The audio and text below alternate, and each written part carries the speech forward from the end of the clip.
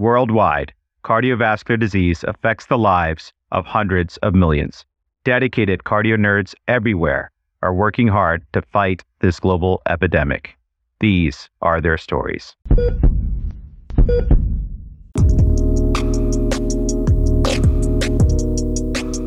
Hello, Cardio Nerds family. Welcome back to this phenomenal cardio obstetrics cruise. As a reminder, the Cardio Nerds Cardio Obstetrics series is led by co-chairs Dr. Natalie Stokes, Cardio Nerds Ambassador from UPMC, and Dr. Sonia Shah, Cardio Nerds Ambassador from UT Southwestern, and produced in collaboration with Women Heart. Today, we will learn all about the fourth trimester in terms of postpartum and long-term cardiovascular care after hypertensive disorders of pregnancy with Dr. Malamo Contreras and Dr. Elise Hellsberg. With this episode release, we will have aired 15 episodes featuring 35 outstanding fellows, faculty, and Women Heart champions tackling a comprehensive cardio obstetrics curriculum in a deep dive cardio nerd style. We at Cardio Nerds could not be more inspired by all of these master educators, passionate clinicians, and effective and impactful patient advocates. Remember, everyone, Cardio Nerds is an independent, fellow-founded educational platform with a mission to democratize cardiovascular education. The views expressed here are not meant to be used for medical advice. If you enjoy the show, please be a nerd and spread the word. Tell your friends, share online, and rate us on your preferred podcast app.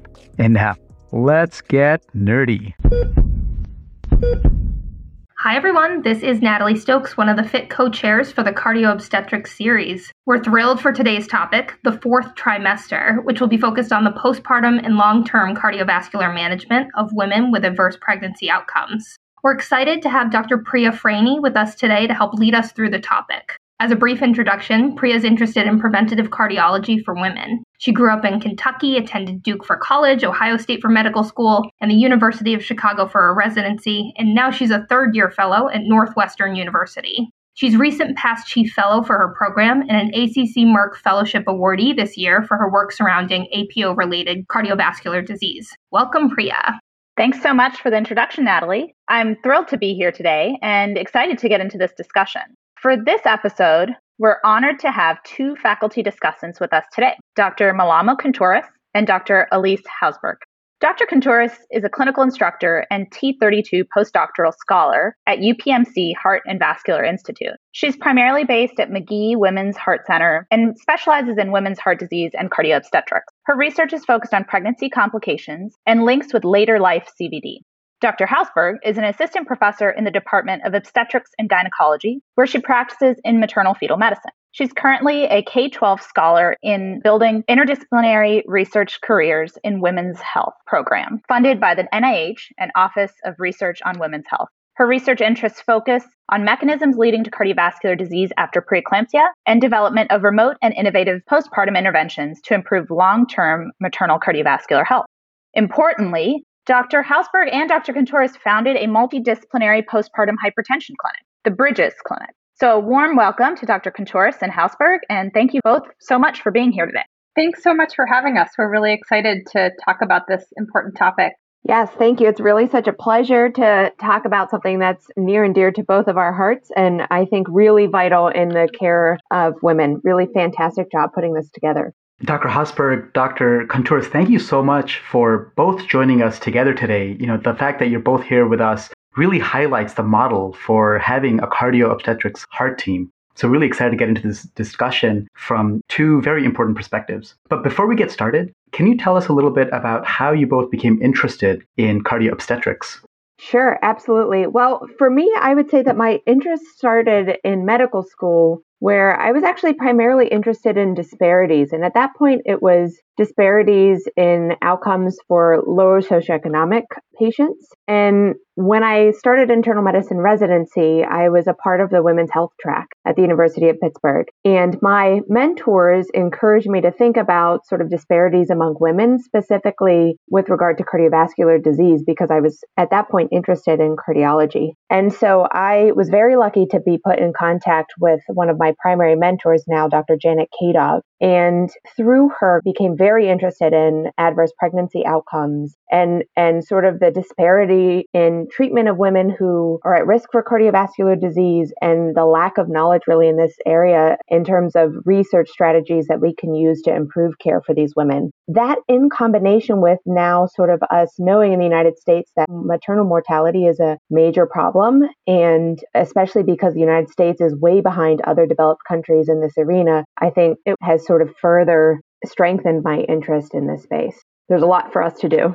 I completely echo everything that Dr. Contouras said. I think for me, sort of my interest in cardio-obstetrics, I obviously come at things through a different lens. So I did my residency in obstetrics and gynecology. And as I was going through my residency, pregnancy is a time that women are actually really quite engaged with the healthcare system. We have a lot of safety nets to ensure, which we'll talk about a little later in our discussion, but we have a lot of safety nets to ensure that women have access to care during pregnancy. But what happens after pregnancy and after delivery is, in our country, I think quite abysmal. And as an obstetrician, while I was doing my residency training, I found that I was sort of counseling women about their risks that had come up either during their pregnancy or during their postpartum period, and trying to help get them established with longer term care, and finding that, number one, there's just really limited evidence in this area. And number two, some of our traditional approaches to caring for women in the postpartum period just aren't realistic. Like saying to women, come into the office, bring your 3-day-old baby with you to get your blood pressure checked, when women have to take, multiple buses to come in for care, or there's a snowstorm outside. And so that really started to get me interested in thinking about how we can not just improve the care that we deliver from sort of a policy standpoint of ensuring that women have access to care, but also thinking about how we deliver care. So I did my fellowship in maternal fetal medicine at the University of Pittsburgh. And when I started my fellowship, became very interested in continuing to think about these questions, and in particular, think about them related to hypertensive disorders of pregnancy. And I was privileged to participate in our American Heart Association strategically funded research network, where I was a fellow within the research network, which gave me a lot of exposure to not just obstetricians and maternal fetal medicine physicians studying this, but also cardiologists and really smart people like all of you guys who can think about taking care of women beyond just the period of pregnancy and birth. Great. Thank you both so much for taking us through why you're interested in cardio-obstetrics. And I think so much of what you both just said really highlights what the gaps in care are for these women and how we can all make progress in this field.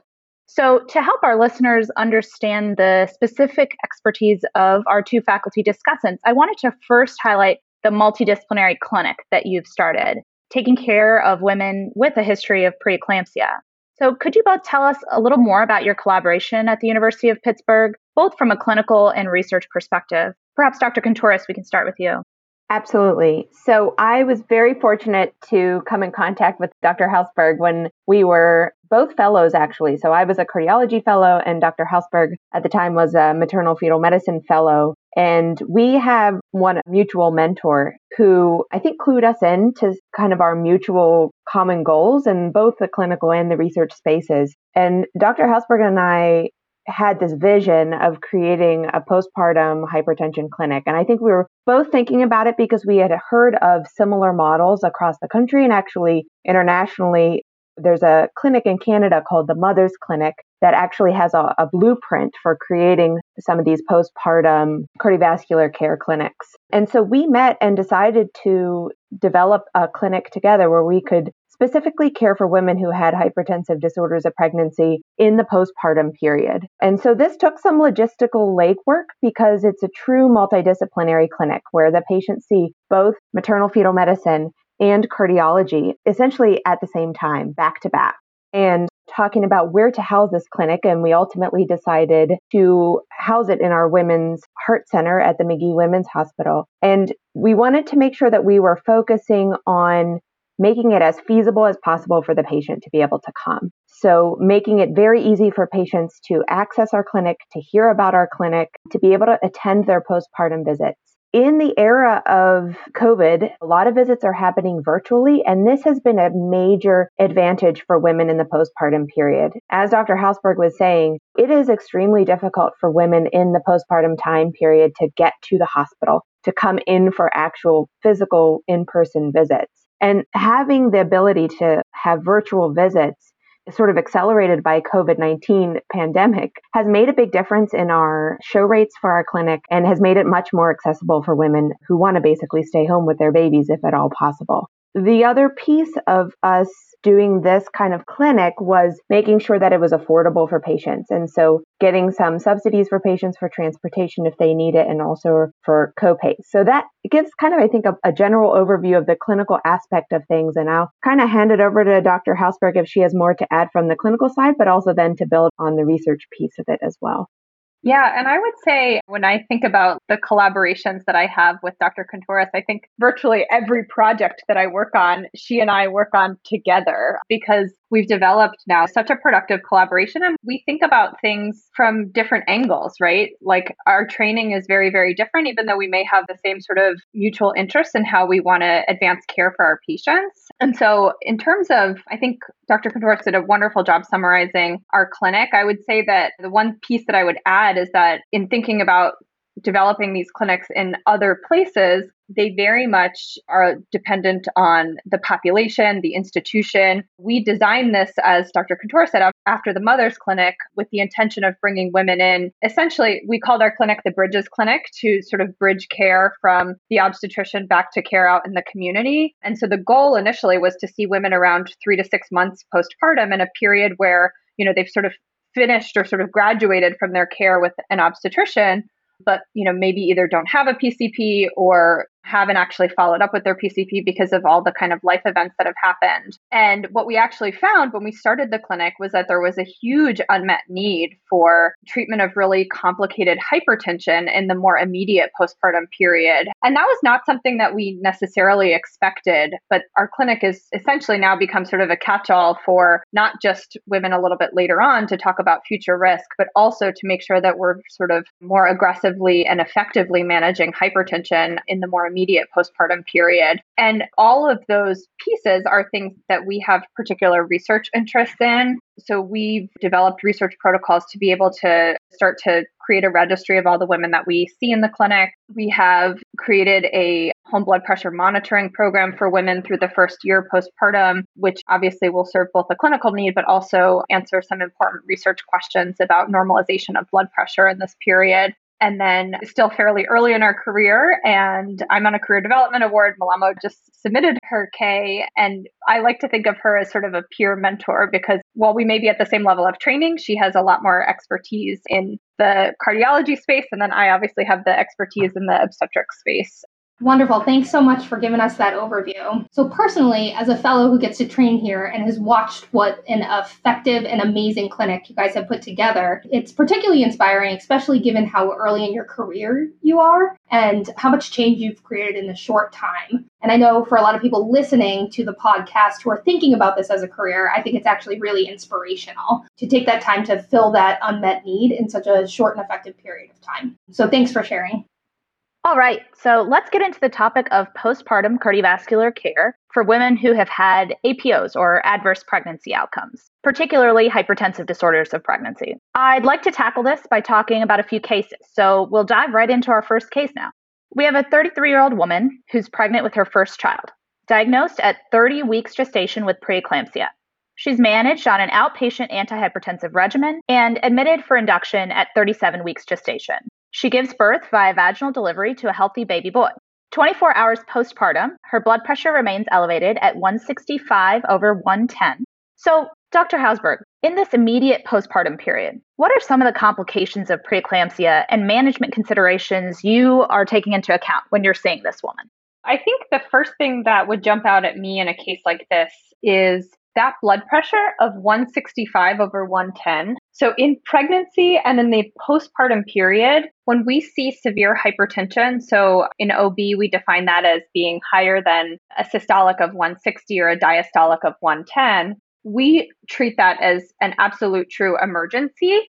And part of the reason for that, as opposed to in a non-obstetric population, is that the cerebrovascular circulation is much more sensitive to hypertension related to some of the hormonal changes that happen in pregnancy. And so there is a much higher risk of things like stroke and seizure associated with severe hypertension in the immediate postpartum period or during pregnancy. And so when I see a blood pressure like that, first of all, I'm going to want to go evaluate the patient, but also immediately treat that severe hypertension. And we would treat that with a rapid acting agent, either IV or sort of a rapid acting oral agent to try to get that blood pressure down. And the American College of Obstetricians and Gynecologists, or ACOG, recommends treating severe hypertension within 30 to 60 minutes because of all those risks that we talked about. That is kind of one of the mainstays of treatment, is making sure we're really aggressively managing that severe hypertension. The other thing that I think about is the risk of seizure. And so in women that have hypertensive disorders of pregnancy,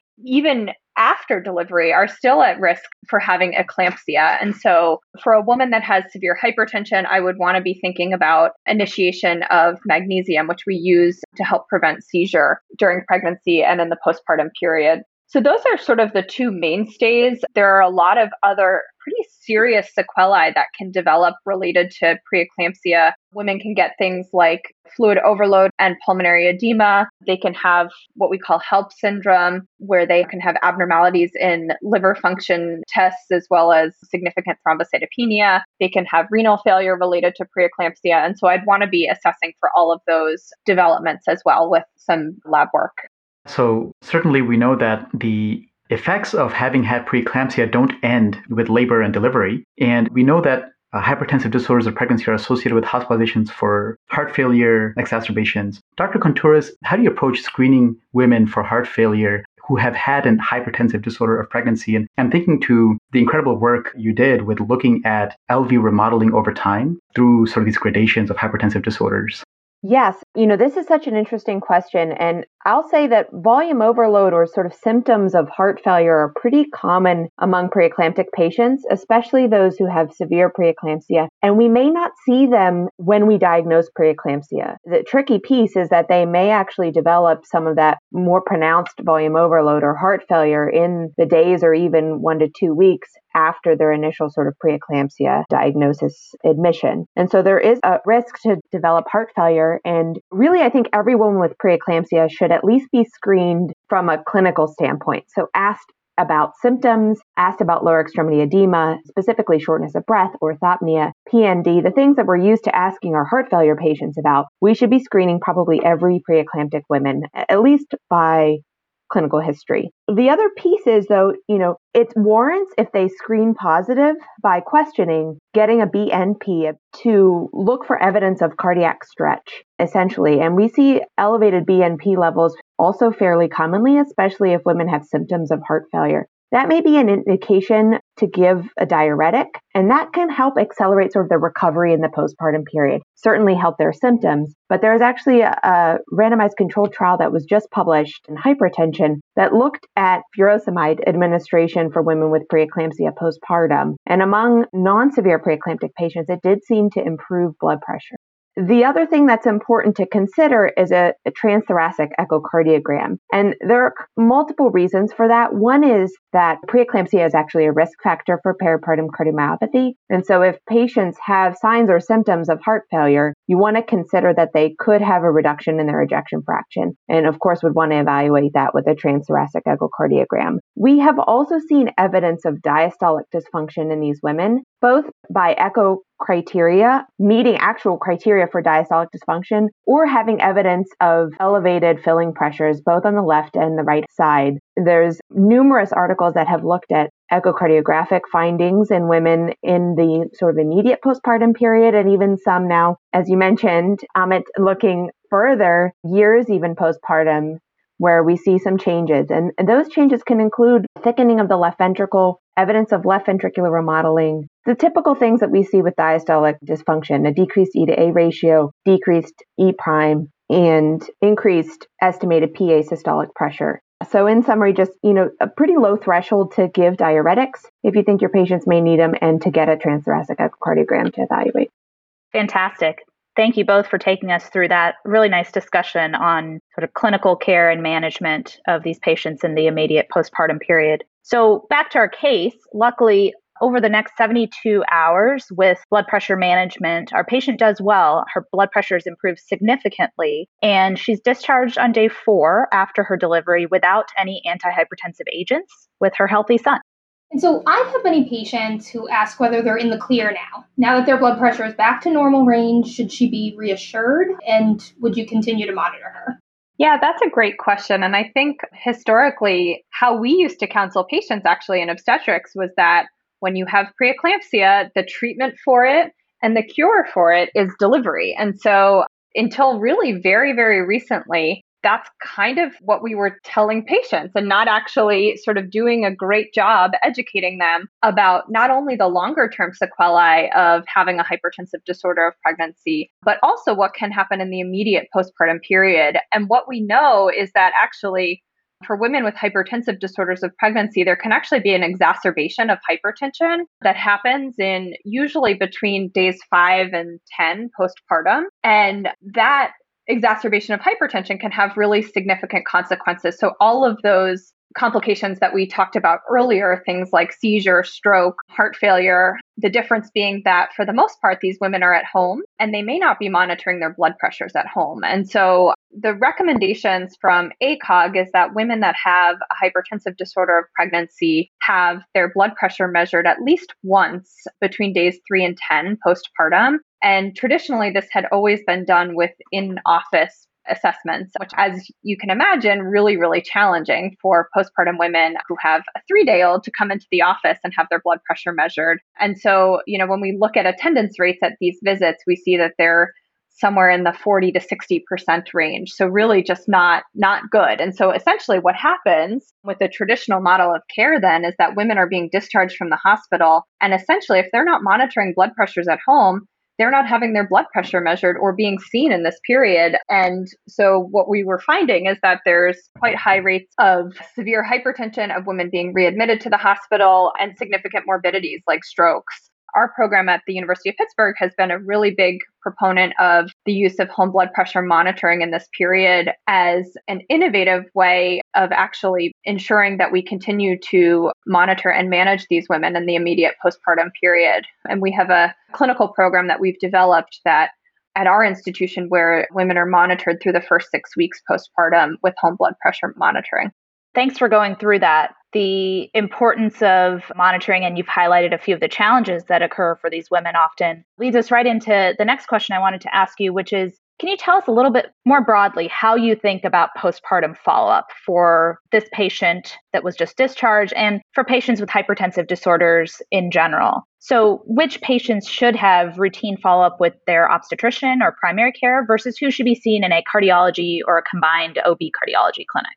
Yeah, that's a great question. And I think to some degree that may vary institution to institution and depending on what some of the key stakeholders are at various institutions and what the resources are. But I think in general, as I mentioned, it's critical that we have at least a single blood pressure measurement, if not more than that, in the first week or so postpartum. Ideally, we're sending women home with a home blood pressure cuff so they could be monitoring their blood pressures at home. And in terms of who is actually managing that blood pressure, I think, again, it's going to vary institution to institution, but I think, in general, it is typically the obstetrician that is doing it. If it's not the obstetrician, if it's a primary care physician, or if women are being cared for through a combined OB cardiology clinic, one of the barriers when it's not an OB managing their blood pressure is that women think that they're potentially being prescribed medications that might not be safe for breastfeeding. And so I want to make sure that we bring that up. I think that's really important that as a cardiologist, if you're going to be prescribing for women, obviously,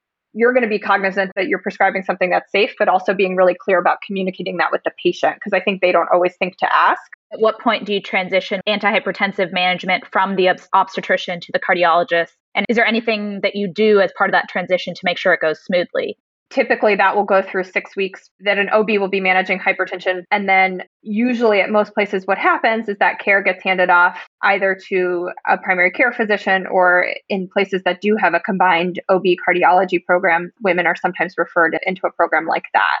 Okay, so you talked a little bit about medication management and transitioning from obstetrics to cardiology. Can you talk a little bit about any challenges that you've experienced or that may occur that need to be addressed as part of that transition? Yeah, I think there's quite a few challenges actually. And I think one of the kind of biggest challenges is the fact that that handoff doesn't always happen, right? And that's why some of these multidisciplinary clinics have become so needed and to care for this population, because women finish their care with their obstetrician and they may not actually have a primary care physician. They may not understand the importance of follow-up. So I think having that handoff happen is sort of one of the biggest challenges that we see. And that's definitely exacerbated by some of the policy level issues within the United States. And so for women who are pregnant, they are guaranteed health care at least through the first 60 days postpartum through Medicaid coverage. And historically, it varies state to state, but historically that coverage ends, as I said, at 60 days. So actually, excitingly, the passage of the big COVID stimulus package included within that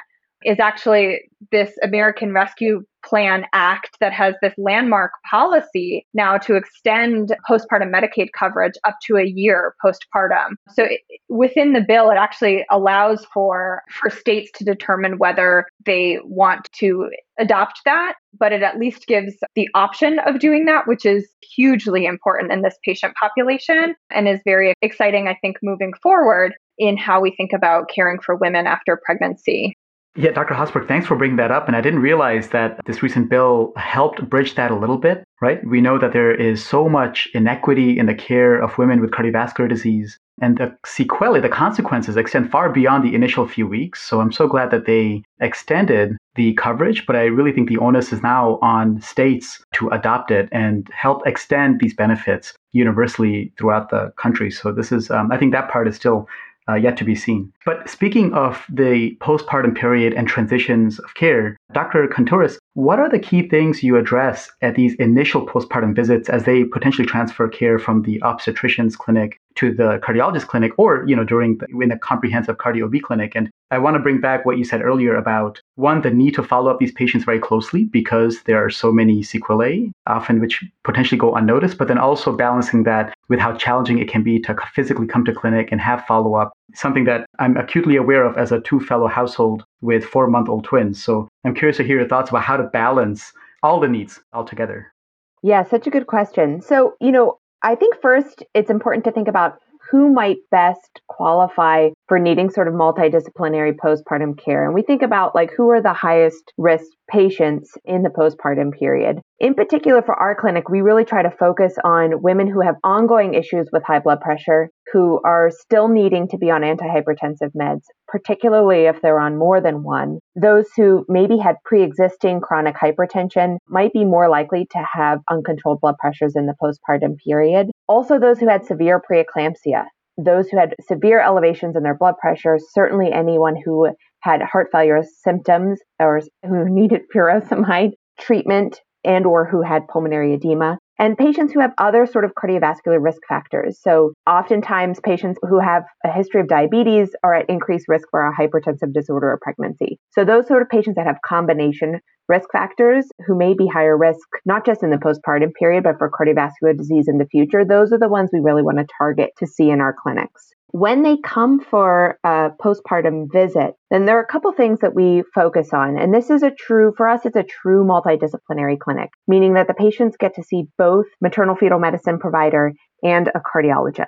And we really try to be complementary to each other, focusing on sort of separate but equally important issues in the postpartum period. And sort of first and foremost, a lot of these women have very traumatic ends of their pregnancies and deliveries. And so it's important to really allow them a space to kind of debrief. And that role is usually filled by one of our maternal fetal medicine providers. And then in addition, other sort of obstetric related issues like contraception and counseling on future pregnancies can kind of happen in the OB space. From sort of the cardiology space, we want to make sure that we address patient symptoms. If they have sort of any ongoing symptoms of high blood pressure or heart failure symptoms, certainly those need to be addressed. And then we kind of talk about other risk factors. Want to ask about past medical history, family history, tobacco use, sort of the typical things that we do in a preventive visit as a cardiologist, and then also talk about blood pressure management. So this is kind of a hallmark of what we do in the clinic. Certainly managing blood pressure with medications and making sure that their pressures are adequately controlled. But then a lot of these women, because they're young, want to get off medications if at all possible. So talking about other strategies to reduce high blood pressure, lifestyle modifications. And then the final piece is really to talk about the future, prevention and screening for risk factors for cardiovascular disease. And then in thinking about the future, a lot of these women, as Malamo alluded to, had very traumatic ends of their pregnancy. And for a lot of women, they do want to have another pregnancy. And so this is often a space that we use to be able to talk about, to do kind of what we would consider like a preconception visit, where we actually will talk about, what are the risks in a future pregnancy? How would we try to mitigate some of those risks? And what are things that they can do in the interconception period to actually try to reduce some of their risks and improve outcomes for a future pregnancy? Great, thanks. So we've mentioned many times throughout the series that APOs are associated with long-term cardiovascular risk. Can you talk a little bit more specifically about what we know about this long-term risk and what the long-term cardiovascular implications of preeclampsia are? Definitely. Yeah, we have multiple meta-analyses at this point that have shown us that pregnancy complications are independent risk factors for cardiovascular disease in later life. More specifically, we worry about ischemic heart disease. There's an increased risk for heart failure, for stroke, for venous thromboembolism. And this is kind of on par actually with having dyslipidemia. It's, about double the risk for women that have had specifically preeclampsia or hypertensive disorder of pregnancy. Beyond sort of actually developing clinical cardiovascular disease, women with a hypertensive disorder of pregnancy are at 4 times the risk to develop hypertension. And we're talking just in the 5 to 10 years postpartum. We're not talking about postmenopause. Oftentimes these women are still in their 30s, maybe early 40s. So really young women who are at increased risk. Thinking even more specifically about the types of preeclampsia and what that means, those who have severe or preterm preeclampsia carry an even greater risk for these cardiovascular complications later life. And there are a number of studies now that have shown about 40% of women with severe preeclampsia can still have elevated blood pressures at just 1 year postpartum. The more interesting question to me is sort of why are these women at increased risk? And that this is something that, I think a number of us on this podcast are interested in investigating because we don't really know for sure why. Ramit had mentioned, our recent paper looking at echocardiographic findings in women 10 years postpartum. And we found that those with preeclampsia in combination with hypertension have the highest risk of left ventricular remodeling just at 10 years. And that can have, major implications for risk of heart failure, for risk of ischemic heart disease. We don't quite know exactly why these women are at increased risk, but we're beginning to see that it's something partially structural with the heart, and also that these women are at increased risk for traditional cardiovascular risk factors, really then highlighting the importance of us managing this in the postpartum period. Yeah, Dr. Contreras, I think that is one of the most fascinating questions about this whole space, right? Is preeclampsia or these other hypertensive disorders, are they a marker of pre-existing risk or are they a driver of risk or some combination of the two? It's fascinating. But regardless, this immediate postpartum time, even for the first few weeks and months afterwards, the time after having a kid is so stressful as it is, right? The body is changing. You're not sleeping. You're trying to deal with this extremely demanding little human who, doesn't even smile at you for the first 3 months. It's challenging, it's stressful. How do you add on to that baggage, right? Like, how do you discuss these issues of long-term risk and what kind of follow-up they should have after the birthing process? And especially with sensitivity to, these women are young, potentially previously healthy. They may not think of themselves as having risk or having disease or having illness. So how do you approach that conversation with them? Yeah, that's a really great question and a really nice summary. I have a 6-month-old, so it's a very nice summary of what the first 3 months of having a baby are like.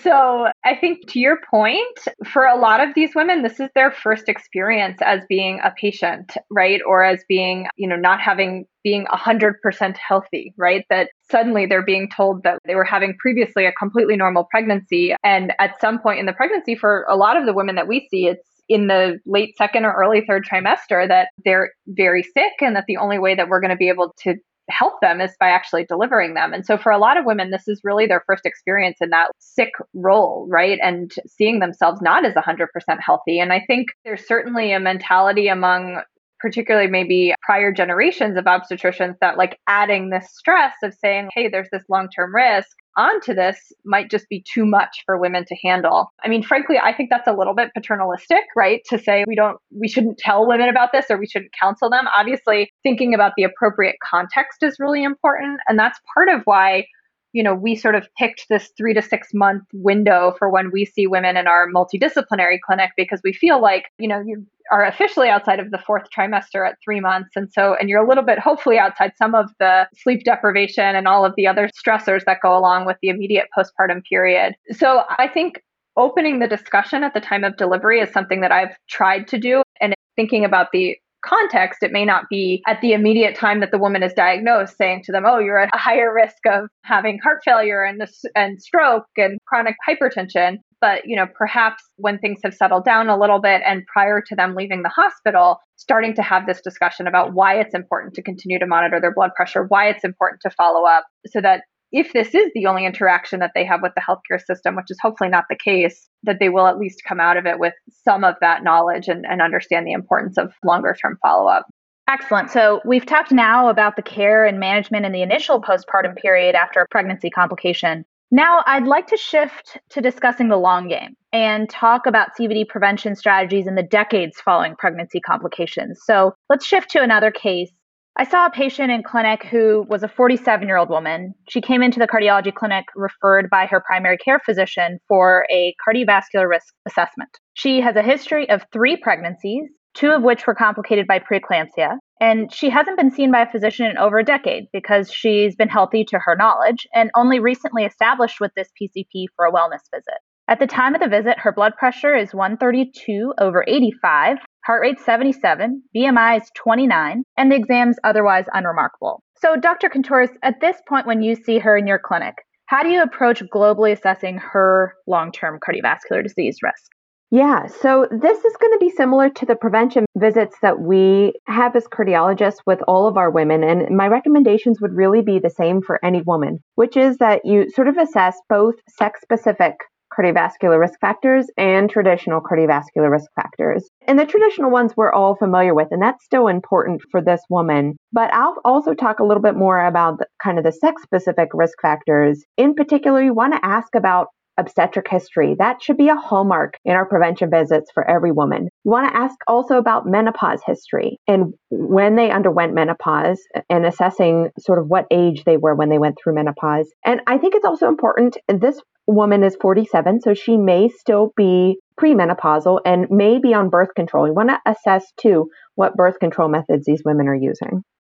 Thanks, Dr. Contouras. I just have to give a shout out to our fellows from UPMC, Natalie, Agnes, and Kaylee. It was their case when they brought this patient to CardioNerds with severe preeclampsia. It was the first time I learned about asking about a thorough OB history. And I always make it a point to ask that for my patients now. And whenever I do, I think back to that case and our friends from UPMC. So I'm glad we're highlighting that now.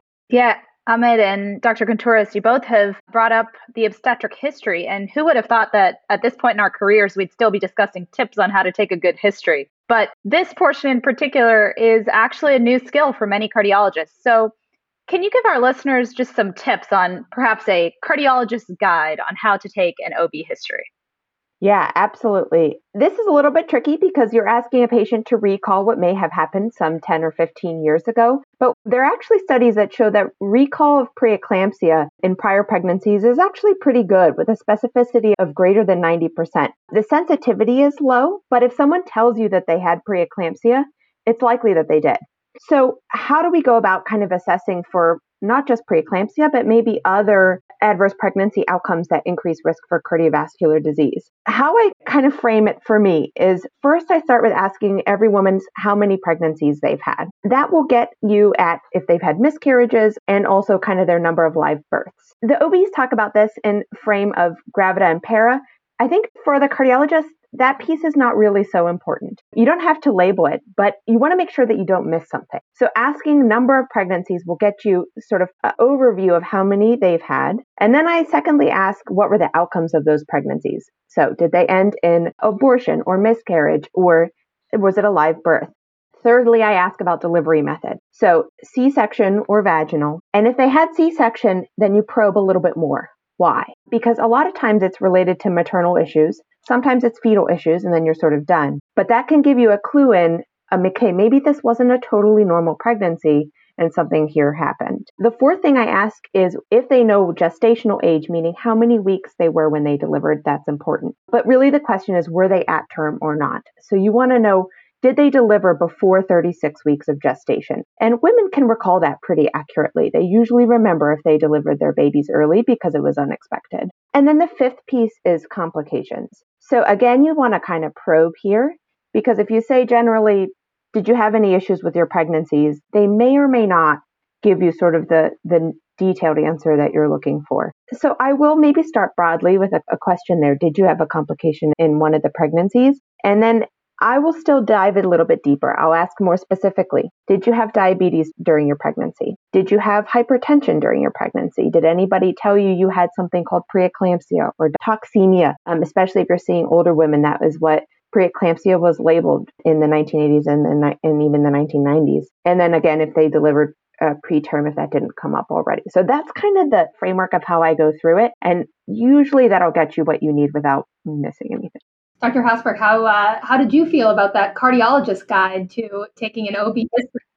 Anything to add? It was excellent. I mean, I've trained Malamo well, apparently.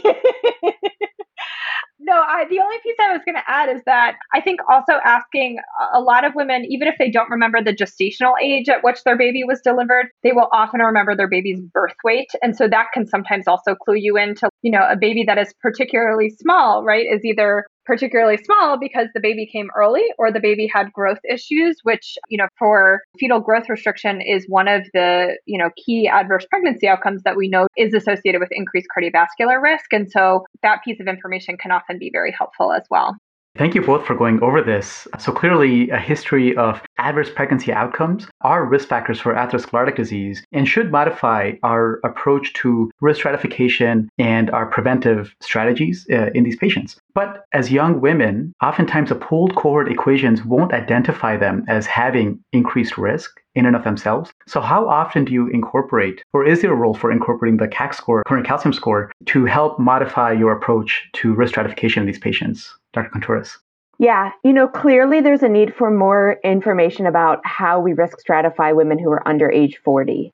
We, in general, I think, underestimate risk for women who have had pregnancy complications because we don't yet know how to incorporate that into risk models for young women. Once you reach age 40, preeclampsia and preterm birth are sort of risk enhancers. So if you think about the 2018 AHA lipid guidelines, that will get you sort of a +1 sometimes in the algorithm and may guide you in management. For women who are under age 40, then we're a little bit stuck, but I still sort of try to go through the AHA lipid guidelines. I think that's still a good framework, but keeping in mind, if you think you're underestimating someone's risk, a coronary artery calcium score can be a good way to help risk stratify them. It's still going to be that the majority of women who are in that younger age range are going to have normal coronary artery calcium scores. But if they don't, then that really does help guide you in indications for starting a statin. That's really helpful, talking about when to get a CAC score in these women and how to approach figuring out really what their risk is above and beyond the pooled cohort equation. So I'm going to move on to the next case. Dr. Hausberg, this next question is for you. So you see a 39-year-old woman in clinic who gave birth to her third child about a year ago, and she's decided she's done having children. And she comes to you asking about her best contraceptive option. Her second and third pregnancies were complicated by gestational hypertension and preeclampsia, respectively, and led to deliveries at 34 and 33 weeks. She now has chronic hypertension, which is well controlled on hydrochlorothiazide 25 milligrams daily. For the last 20 years of her life, aside from the years surrounding her pregnancies, she's used a combined estrogen-progesterone oral contraceptive pill for her contraceptive method, and she wonders if she can go back on that. How do you advise her regarding the best options for contraception, especially taking into account her cardiovascular disease risk? Yeah, that's a great question that comes up a lot when we care for these women. So, combined oral contraceptive pills contain both an estrogen component and a progesterone component. And in particular, we worry about the estrogen component being associated with exacerbation of hypertension or increasing blood pressure. For anyone that is interested and wants to do a deeper dive in thinking about appropriate contraceptive options for women with specific medical conditions, which I know is not something that comes up that frequently for the cardiologist, but there's a really nice app from the CDC that goes through medical eligibility criteria guidelines where you can actually select a specific medical condition and then look at the various types of contraception and what the recommendation would be about level of risk for using them. So I think in general, for any medication that we think about, but in particular for contraception, you always have to think about what is the risk of not using it, right? So for a woman who you're going to say, you can't take this medication and then not give them any option for contraception, pregnancy may actually be much riskier, right, than taking an oral contraceptive pill. But specifically for this patient who has, a history of hypertensive disorders and multiple pregnancies and has ongoing hypertension controlled on medication, a combined oral contraceptive pill is probably not the best option for her. And in particular, if she is done with her childbearing, it may be worthwhile talking to her about, more permanent options for contraception. So things like a sterilization procedure. If she wanted to avoid surgery, there are some really nice long-acting reversible contraceptive methods that are as effective as having a sterilization procedure. So things like an intrauterine device, which is a progesterone-only method. We also have a copper intrauterine device that contains no hormones, which I think, for some women, they just feel more comfortable not having exposure to any hormones. And so I probably would counsel her that starting back on her combined oral contraceptive pill would not be the best option for her, and try to counsel her about her interest in any other kind of method of contraception that doesn't contain estrogen. And along those lines, Dr. Kantoris, how would you counsel a peri or postmenopausal woman who's interested in hormonal therapy if she has a history of hypertensive disorders of pregnancy? Yeah, so this is kind of highlighting what I had said previously about the importance of also asking about menopause history when you talk to women in your cardiology clinics. The typical guidelines is that hormone therapy is okay for women if they're within sort of 10 years of menopause. We don't have specific data to say that hormone therapy would be dangerous, in particular for women who have hypertensive disorders of pregnancy. Generally, if you're having a lot of vasomotor symptoms related to menopause and you're wanting to start hormone therapy, especially if you're within a year or a few years of reaching kind of that menopause transition, I think it's probably okay. If you're beyond sort of 10 years from menopause, then I would avoid it for sure. All right. Thanks for going through your approach to hormone therapy in menopausal women. I think the story for hormone therapy over the years has really evolved, so it's helpful to hear that contemporary approach. We are at our last case. So we have a 32-year-old woman who comes to the office to discuss pregnancy planning in the setting of a complicated prior pregnancy. Her first pregnancy, which occurred 2 years ago, was complicated by preeclampsia and preterm delivery at 32 weeks, when she was induced for escalating and difficult to control blood pressures. She'd like to have another child. So, Dr. Hausberg, how do you advise her when she comes to our clinic about this? Yeah, so this is a great case to talk about the importance of preconception care and thinking about how we can optimize health prior to pregnancy. So I think most importantly in thinking about her getting pregnant again would be whether her blood pressure has normalized after her preeclampsia and early delivery, whether she's still requiring antihypertensive medications or if her blood pressure has gone back to what it was pre-pregnancy. And then thinking about other sort of general kind of preconception considerations. So things like optimizing her diet and exercise, making sure that she has a healthy BMI coming into pregnancy. All of these things have been shown to reduce the risk of recurrent disease in women who have a history of preeclampsia. I would also recommend to her, given her history, that she take low-dose aspirin during pregnancy. We have many randomized controlled trials and several meta-analyses now that have shown that low-dose aspirin during pregnancy in women that have risk factors for preeclampsia reduces the risk of development of hypertensive disorders by somewhere between probably 15 and 20%. So it's certainly not a magic bullet, and that's kind of how I counsel my patients, is that unfortunately this is what we have as a preventative option. There's certainly ongoing work looking at other options for prevention, but none of those so far have really kind of played out to be as effective as aspirin. So Dr. Contreras, from a cardiologist perspective, anything else you'd want to emphasize for this patient as she's discussing the possibility of getting pregnant again? I agree 100% with everything that Elise said. The only other thing that I will say is sort of counseling women that they need to have very good blood pressure monitoring during subsequent pregnancies, especially after they reach 20 weeks gestation. So making sure that they have a home blood pressure cuff, that they're able to do that monitoring, and counseling again on signs or symptoms of preeclampsia to look out for in the subsequent pregnancy. I'm curious, is there a role for co-management for this patient preconception and if she becomes pregnant again? How do you coordinate care for these high-risk pregnancy patients?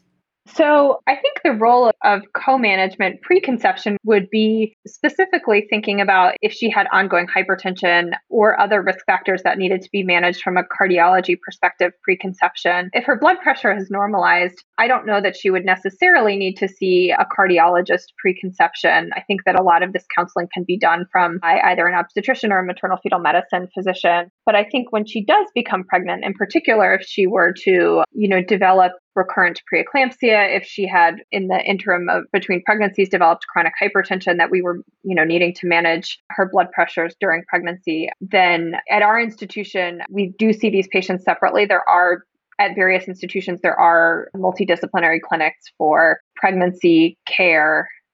This discussion about co-management and collaboration sort of fits right in with what we've seen in each of our cases. And as the field of cardiobstetrics is growing, this importance of collaboration between obstetrician, gynecologists, and cardiologists is so important. So can you each give us a few pearls on interdisciplinary care management and any words of wisdom you can provide from your experience to our listeners? Yeah, so I think, the most important thing in thinking about multidisciplinary care is communication, right? So making sure that you have open lines of communication. At our institution, we have a monthly meeting where we discuss any pregnant patients who have cardiac issues that is attended by all of our maternal fetal medicine physicians, as well as our cardiologists who specifically care for these women. And these are not sort of a one-time discussion. So we know that, we didn't talk a lot about underlying cardiac disease in women and caring for them during pregnancy, but we know that risk profiles change through pregnancy, right? So a woman that comes into pregnancy and we think is, relatively low risk and is going to do well can develop complications as the pregnancy progresses and puts progressive stress on the cardiovascular system. And so these are ongoing discussions that we start at the initiation of prenatal care and every month talk about these patients. And so I think establishing a forum where this communication can be open and can happen, ideally in person, although in COVID times, we now do it remotely, is really critical to caring for these patients, whether it's just a monthly meeting or whether it's actually seeing these patients in clinic together, I think is probably not as important as the fact that that communication is happening. And then I think recognizing each other's expertise and having a relationship that's built on respect and trust, right? So, I'm not going to go and say that a patient that has, a cardiomyopathy with an EF of 20%, I'm not going to make any recommendations about her cardiac medication management in pregnancy. What I'm going to bring to the table is my expertise about safety to the fetus, the physiologic changes that happen to the cardiovascular system during pregnancy. But I'm going to rely very heavily on my cardiology colleagues to help me to, counsel that patient and to make those types of decisions. Perfect.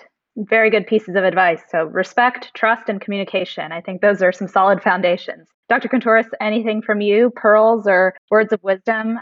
I had written down some of the exact things. I think in meeting with some regularity to make sure that you continue to sort of be on the same page about recommendations for patients and that knowing that things can change both peripartum and postpartum.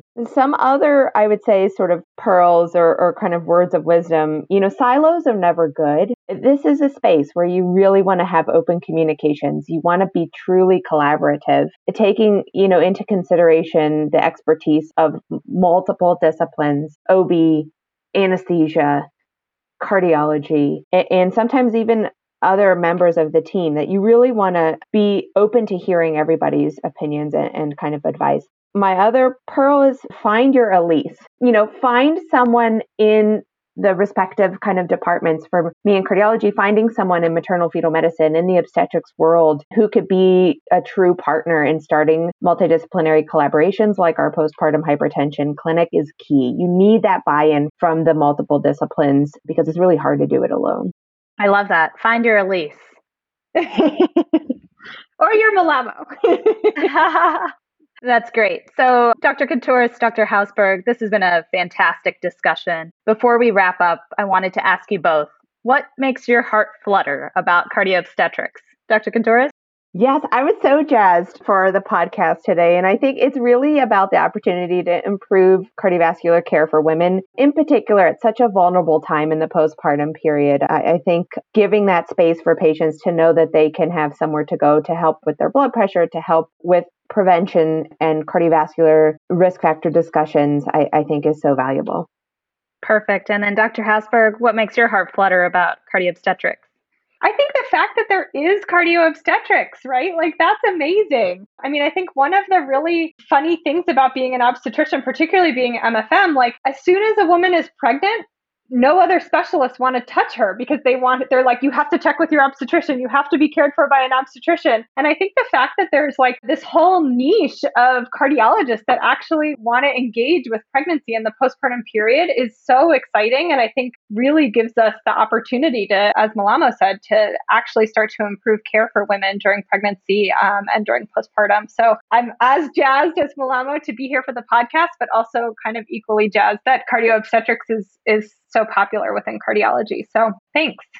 So thank you so much, Dr. Kontouris, Dr. Hausberg, for your time, for your insight. Although I get to work with you, I am still blown away by how much I learn from you every time I hear you speak. And I know our listeners are going to get so much out of this and on such an important topic. Priya, thank you for putting together such great cases, help guide us through this discussion. It is such a neat experience because I'm here with such an inspiring group of women who will definitely be moving this field forward. Priya, you did such a great job with it. Right? It was a team effort. I mean, all I did was write some stuff. You guys filled in all the meat of it. So this was awesome. Thank you both. Yeah, this was great. Thank you guys so much.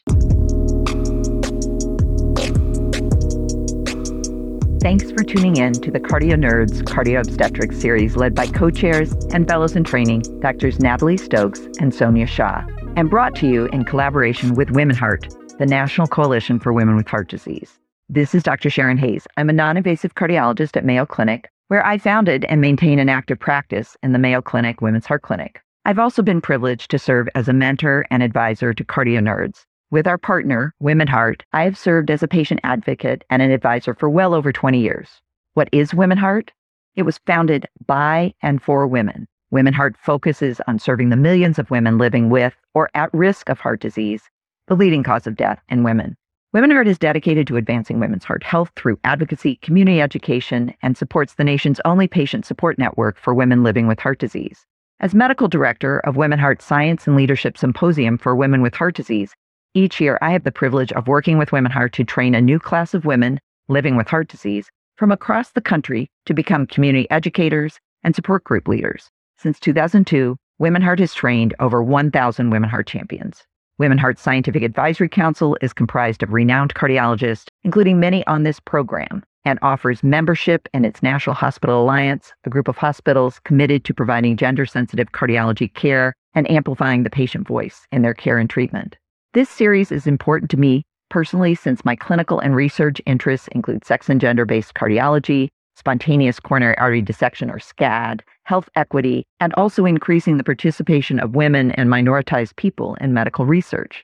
Through this lens, I know both how important and also how underemphasized cardio-obstetrics has been. Cardiology has been late to own cardio-OB as a concept and important subspecialty for us as cardiologists and for the women under our care. This series aims to change that. Why? For instance, in my own area of interest, SCAD, it may be considered rare, but it is the number one cause of pregnancy-associated myocardial infarction. Second, even if we only utilize what we know now, if that knowledge was truly and fully translated to practice, most cardiovascular disease and its complications related to pregnancy would be detected, better managed, and often prevented. Third, we have a huge knowledge gap. Women have not been included in medical research. much less reproductive and pregnant women. So the evidence we have to diagnose and treat and predict outcomes is often weak or even absent. And if we think we have insufficient data for women as a whole, there is truly a chasm to cross for as evidence to optimally care for women of color, particularly African American women, whose maternal mortality is 2 to 4 times higher than that of white women. So some of you might be thinking, I already am, or I plan to be a cardiologist. I will not be delivering babies, so why should I, as a true cardio nerd, pay attention to or even care about this topic? Well, I'm just going to stop you there. Half the population is women. The vast majority of women in our society become mothers at some point in their life, and presumably all of you had one. As a physician and cardiologist, even if you do not see pregnant patients in your practice, the role of pregnancy in predicting women's future risk of cardiovascular disease is a critical fund of knowledge that is rapidly evolving. You will need it. And as the science builds, specific to cardio-OB, more attention will be paid to cardiovascular risk management in the preconception phase, especially among women with known heart disease. And as a cardiologist, you will be called upon to address complications that occur during pregnancy and increasingly be asked to assess and proactively reduce long-term cardiovascular risk after pregnancy. Our goal for this series?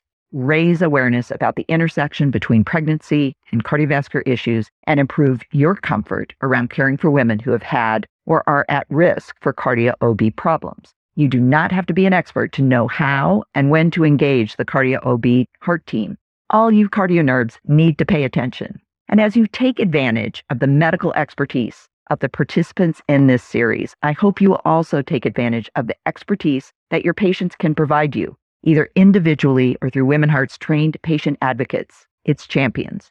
I have learned much and have often been humbled by the knowledge, advocacy, bravery, and persistence of women with heart disease and Women Heart champions and many of my patients.